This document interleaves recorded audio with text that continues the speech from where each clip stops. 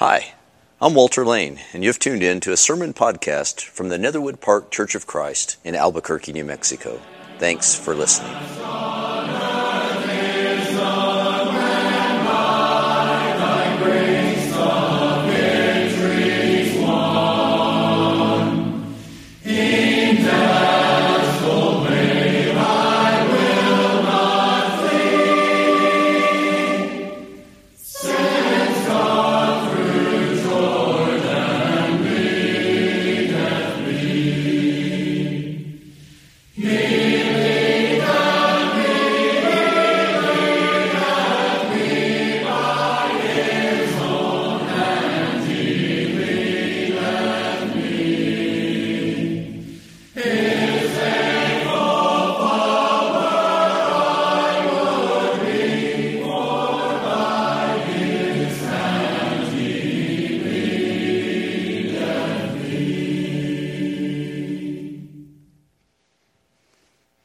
Good morning.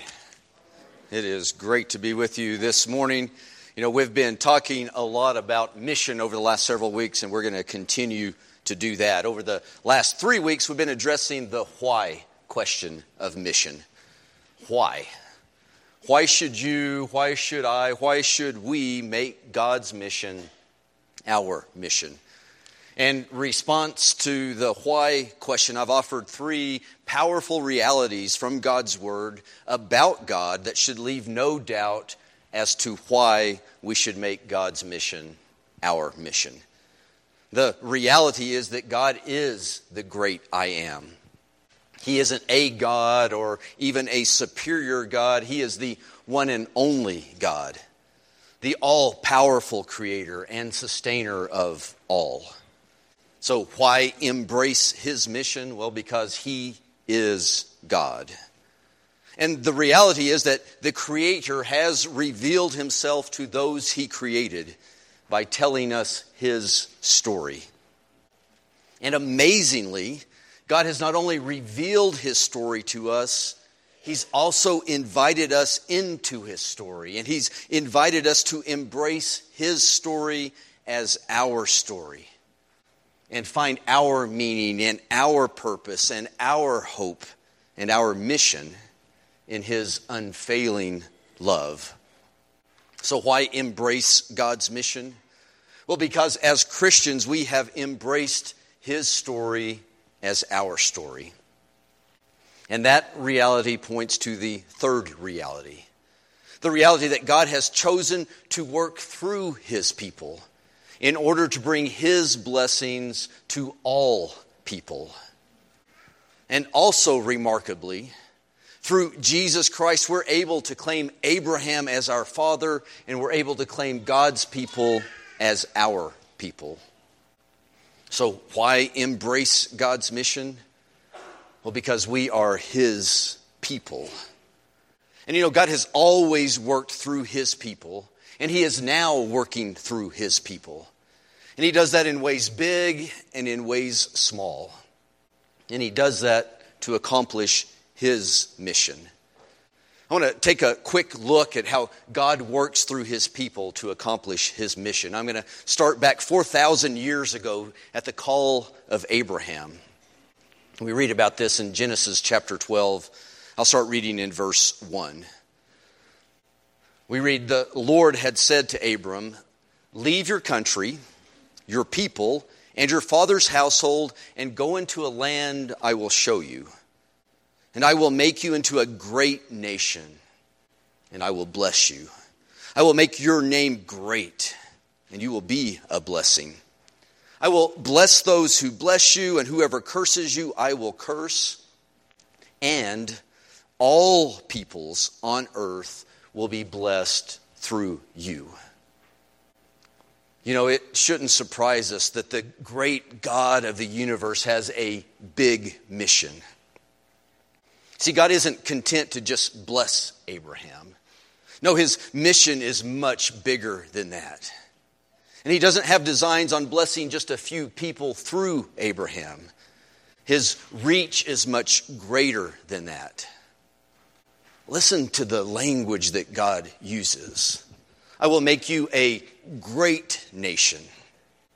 I will make your name great. See, God is going to do big things for Abraham. But as big as those blessings are, they're nothing compared to what God is going to do through Abraham. See, this is a God-sized mission. All people in all corners of the earth will be blessed through you. That was God's mission 4,000 years ago, to bless all nations, all people on earth through His people. Starting with Abraham, God intends to bring big things through His comparatively small people. Well, let's fast forward about 1,300 years. Let's see how God's mission is progressing through His people now. And now we find out that things don't look too good. God's people, Abraham's children, have fallen on hard times that they've brought really on themselves. This once united and once great nation has been split in two. And now the northern part of the kingdom, this kingdom that had fallen into idolatry and wickedness, it's been defeated and its people have been carried away. And the southern kingdom is still there, but that kingdom is not far behind their northern brothers. They aren't far behind in their idolatry. They aren't far behind in their wickedness. And they're certainly not far behind in the upcoming humiliating defeat that they're about to face. And onto this kind of bleak stage steps the great prophet Isaiah. And kind of surprisingly, Isaiah doesn't pronounce the end of God's mission.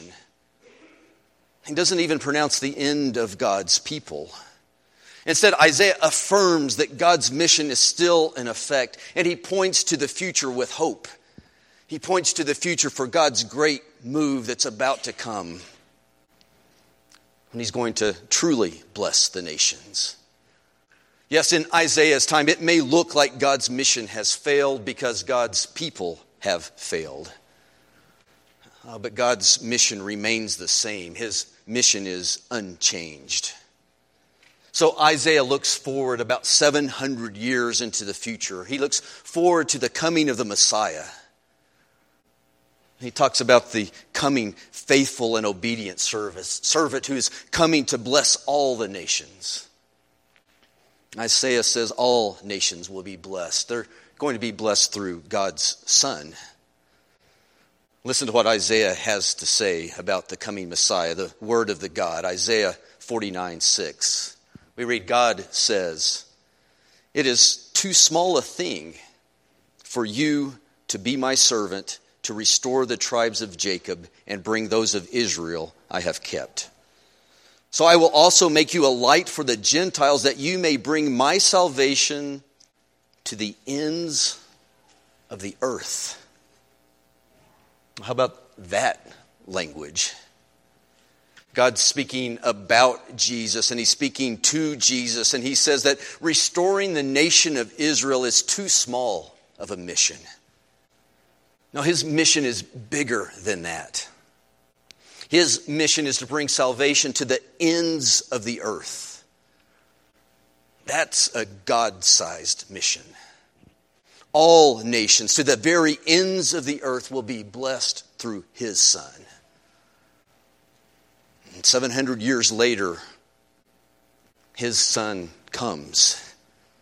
And He goes to the cross. He's the perfect sacrifice. He defeats sin and He defeats death. He breaks all barriers down. Then He's resurrected. He returns to His Father. He sends His Spirit as a gift to His followers, and He leaves God's mission in the hands of His church. And then we see, as Paul and Barnabas, who are missionaries in God's church, we see them proclaiming to Abraham's children the good news of God's mission. The good news of God's mission through Jesus Christ. And as they're proclaiming the good news of Jesus Christ, they remember the words of Isaiah. Acts chapter 13. We're in verse 46. Paul and Barnabas are in Antioch. They're at the synagogue. We read this. Paul and Barnabas answered the Jews boldly. They said, "We had to speak the word of God to you first. Since you rejected and do not consider yourselves worthy of eternal life, we now turn to the Gentiles. For this is what the Lord has commanded us. I have made you a light for the Gentiles, that you may bring salvation to the ends of the earth." You see, God's mission hasn't changed. It's still a God-sized mission. God intends to bless all the nations to the ends of the earth, and He intends to bring that blessing through His people, through His church. We know the church is made up of God's people, don't we? And here we find out that His mission hasn't changed since the time of Abraham. God is still working to bless all the nations to the very ends of the earth, and He is accomplishing that God-sized mission. He's accomplishing it through the man and woman-sized actions of people like you and people like me. God's mission to bless the nations through His new people, through His children of faith, through you and me. That mission continues today. He's working through people like us. And that might leave you shaking your head in confusion. I mean, after all, why would God do that? Why would God put such a big mission in the hands of such small people? How can that possibly work? Well, here's how it can work. First, it can work if we take the emphasis off of us and we put the emphasis where it belongs. Where it belongs is on God. You see, we're able to accomplish God-sized things not because we are people, but because we are God's people. And as God's people, God is working powerfully through us. And secondly, we're able to accomplish God-sized things because Jesus didn't leave us alone. Jesus didn't leave His people alone when He returned to the Father. See, it's true, we are too small to accomplish God-sized things on our own. But we aren't alone. Listen to what Jesus said shortly before He went to the cross. John chapter 14 and verse 12. Jesus says, "I tell you the truth. Anyone who has faith in me will do what I have been doing, and he will do it even greater than what I have done, because I am going to the Father. And I will do whatever you ask in my name so that the Son may bring glory to the Father." And listen to what He says. "You may ask me for anything in my name, and I will do it. If you love me, you will obey what I command. And I will ask the Father, and He will give you another counselor to be with you forever. It's the Spirit of truth. The world cannot accept Him because it neither sees Him nor knows Him. But you know Him, for He lives with you and will be in you." You see, we're not alone. We're not relying on our own power. It's God working His God-sized mission to bless the nations through us. Which brings us to the third ingredient. The third ingredient needed for God to bless all the people on earth through us. And the third ingredient is that we need to be faithful to our mission in our little part of the world. We need to be faithful to our mission in our little corner of the world. Maybe you're like me. When you hear the word mission in a church context, do you immediately think of foreign missions? Do you immediately think of probably third world countries where a few brave souls are sent as missionaries to proclaim the gospel? And are you like me? Do you think that our role in that mission work is to send a monthly check? A check that allows us to check our mission box? See, I want us to understand. I want you to understand. I want me to fully grasp that God's mission is so much bigger than that. Yes, his mission is to bless third world countries by having his people proclaim the gospel in those corners of the earth. That is absolutely part of God's mission. But his mission is also to bless the people in this country, in this state, in this city, in this neighborhood. To bless the people in your family and the people in your school and the people at your work. His mission is to bless all people in all corners of the world through his people. Through his people who are faithful to their mission calling. So I want you to know, over the next year, I'm going to work really hard at expanding our vision of mission. And I want to do that because I want us to affirm that God's mission is way out there, in the far corners of the world. But it's also right here. It's right in front of our noses. And I also want us to know that God's mission is moved forward by some of his people doing great big things. But more often, it's moved forward through all of his people being faithful to consistently doing small things in their small part of the world. So also over the next year, I'm going to work really hard at convincing all of you that you are in fact God's missionaries. You got an auditorium full of missionaries. So as I begin to do that this morning, I want to give you just a sampling of some of the ways, both big and small, in which you can be faithful to God's mission in your life. So write these down on your notes in your outline, but also know that we're going to be talking about each of these in much greater detail over the coming year. Well, this is more of a sampling, more of an overview. So how can you bless the nations? How can you be a missionary? Well, here's how.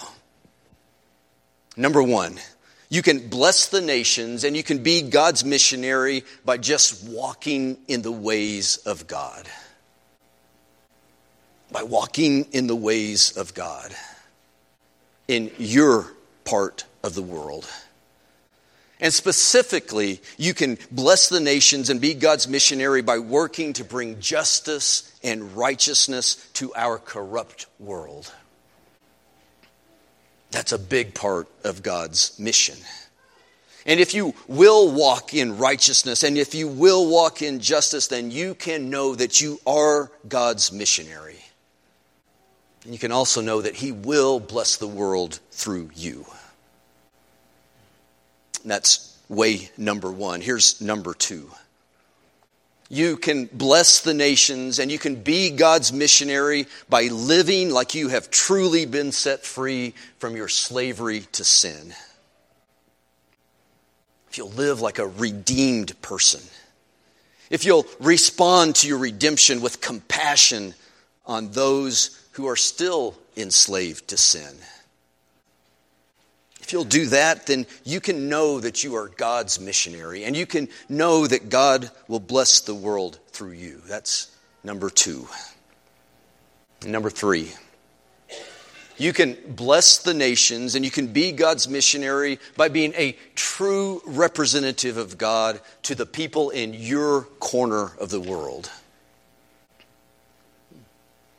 See, you're not tasked with shining your light to every corner of the world. You're tasked with shining your light to your corner of the world. See, if you'll shine God's light, if you will be Christ-like in your day-to-day dealings with the people who are in your corner of the world, you are God's missionary.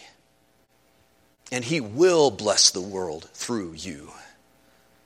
And one of the ways that he'll bless the world through you is that some of those people, not all, but some of those people who see your light shining will be attracted to the God whom you represent. So if you'll shine your light in your corner of the world, you can know that you are God's missionary. And you can know that He's blessing the world through you. That's number 3. Number 4. We have to recognize that it isn't enough to just represent God to the world in our day-to-day dealings. It's the beginning point, but it's not the ending point. You see, the people in your corner of the world also need to know that your God is the God. They need to know that His story is the story. And they need to know that Jesus Christ has made it possible for the God to also be their God. And how can they know that if they don't hear about it? You see, those who are attracted to God by your representation of God need to be told about God. And they need to be told about His Son. So if you will proclaim the gospel of Christ in your corner of the world, you are God's missionary. And you can know that He will bless the world through you. That's number 4. Number 5. There are some corners of the world where there isn't anybody there to represent God. There isn't anybody there to proclaim the gospel. And it's not everybody's mission to go to those corners of the world. But I'm absolutely convinced it is the mission of all God's people to make sure that someone goes to those corners. So if you are part of sending people where they need to go, or if you are one of those who is sent, then you need to know that you are God's missionary and that He will bless the world through you. That's number 5. And finally, number 6. If you'll worship God, if you'll worship God as the God and as your God, and if you'll open yourself up to His mission worked through you, and if in your compassion for the world you pray that God's blessings will be poured out in every corner of the earth, poured out through you and poured out through other of God's people, then you can know you are God's missionary. And He will bless the world through you. And if you're not yet convinced that you are God's missionary, that's okay. But you need to know this. Over the next year, I'm going to keep working really hard to convince all of you that you are God's missionary. Well, I want to end by returning to this idea that I brought up before about God's mission being moved forward by some of His people doing big things, but more often moved forward by all of His people doing small things, being faithful to consistently doing small things in their part of the world. I want to do this by first asking you a question. Be honest with yourself. When you think about your role in God's mission, how big or small do you think your role is in God's mission to bless all corners of the world? How big is your role? It's kind of a hard question to answer, isn't it? My guess is that for most of us, our role in God's mission is bigger than we think. It's bigger than we think. And my guess is that your role in God's mission is also smaller than you probably imagine. Now, wait a minute. How's that possible?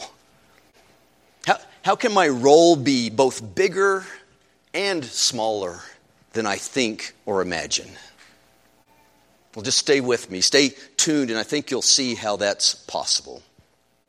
Let me give you a couple of clues to help you out as we talk about this. Clue number 1.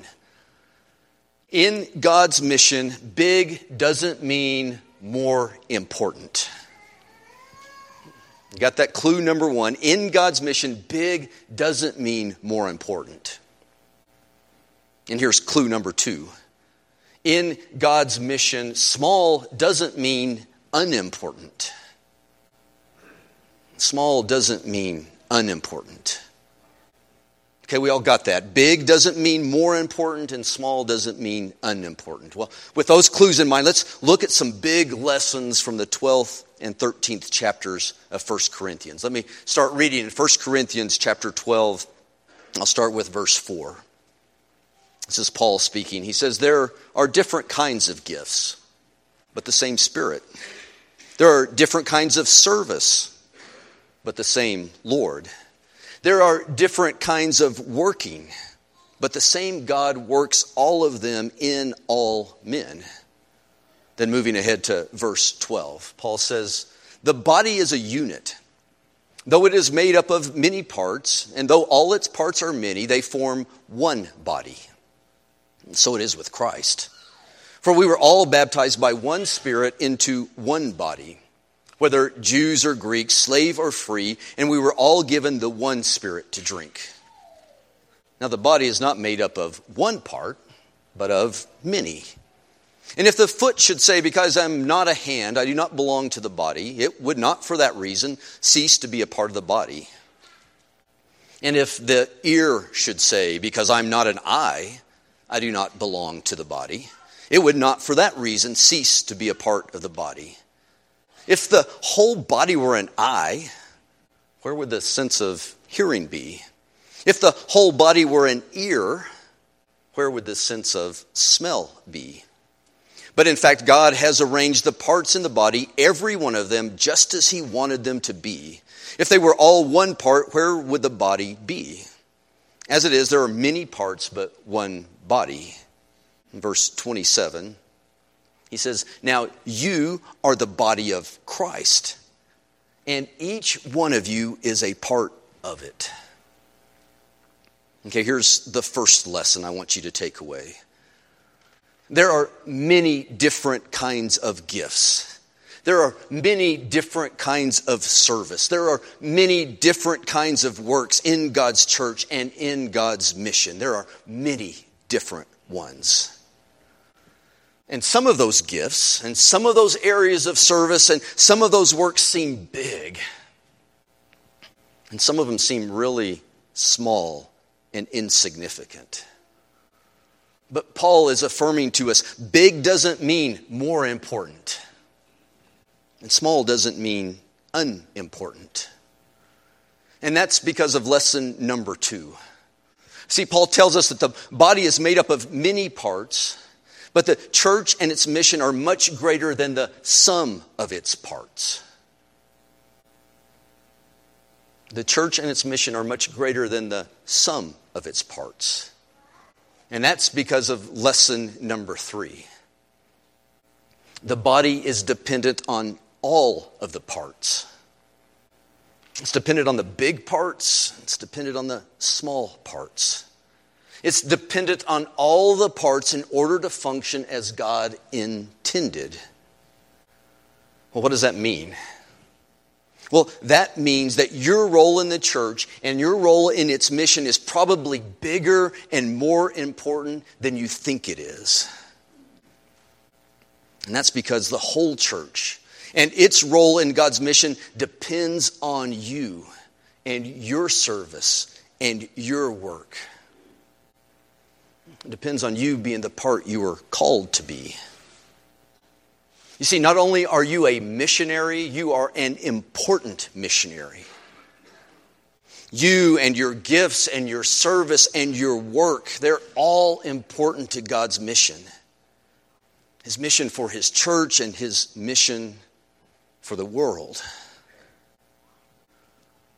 But you know, there's something that's even more important to your role in God's mission than your gifts and your service and your work. See, love is more important to God's mission than your gift, your service, or your work. See, Paul goes on to tell us that it turns out that love trumps gifts.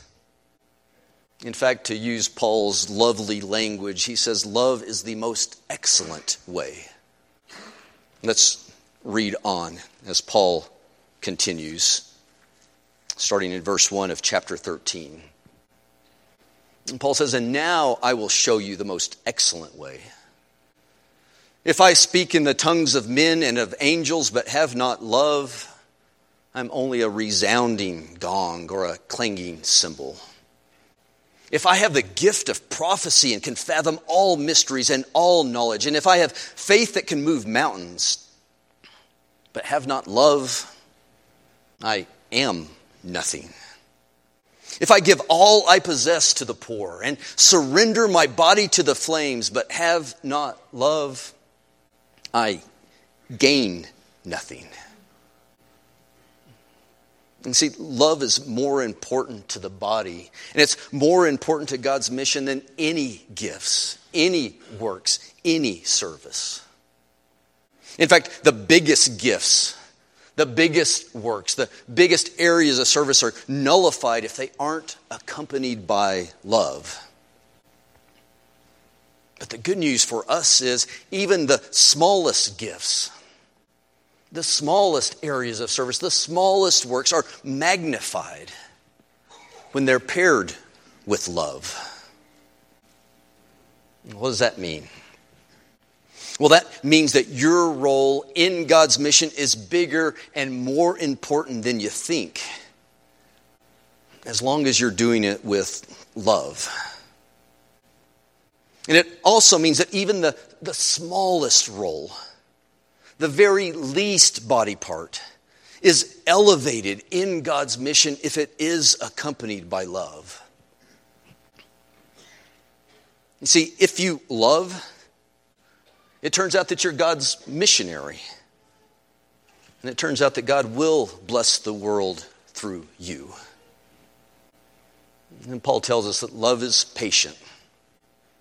Love is kind. It does not envy and it does not boast. It is not proud. It is not rude. It is not self-seeking. It's not easily angered. It keeps no record of wrongs. Love does not delight in evil, but rejoices with the truth. It always protects. It always trusts. It always hopes. It always perseveres. Love never fails. And now these three remain: faith, hope, and love. But the greatest of these is, say it with me, the greatest of these is love. See, if you love in your corner of the world, you're bearing witness, you're bearing testimony. You're bearing redemptive witness, the witness of someone who has been set free. You're bearing witness to the loving God. See, when you love in your corner of the world, you're representing God as He truly is. Not as people think He is, not as He is rumored to be, but as He truly is. You're representing God to the world. So when you are patient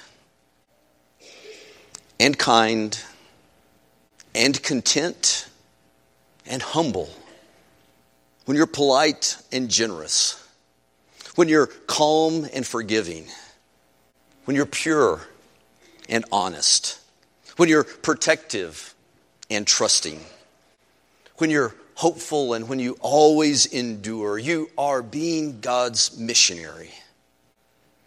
And you can know He will bless the world through you. You see, those are not small things. So as we close this morning, I want you to know that right now, wherever it is that God has placed you, you are living in your mission field. You don't have to go somewhere else. God has placed you in your mission field. You are living in your mission field. So my question for you is, are you also loving in your mission field? Let's pray. Now, Father, we thank you for blessing us in so many different ways, with your Son, with your church, with forgiveness, with salvation. Father, with gifts, with the areas of service and work that you've given each of us to do in our corner of the world. And Father, help us to do all that we're called to do lovingly. Father, help us to be patient, kind, content, humble, polite, generous, calm, forgiving, pure, honest. Help us to be protective and trusting. Help us to always have hope and to always endure. And Father, help us to represent you to the world as you truly are. Help us to be faithful to your mission. And help us to be faithful to our role in your great mission. Father, we pray this through the name of Jesus, who is the Christ. Amen. So missional challenge number 5. This is a living and loving challenge.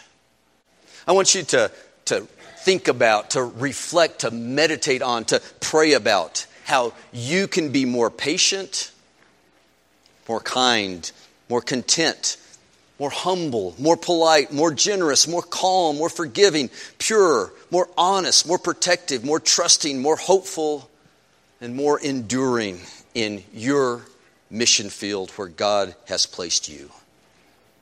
I want you to take that challenge as we stand and sing about our walking with Jesus. Say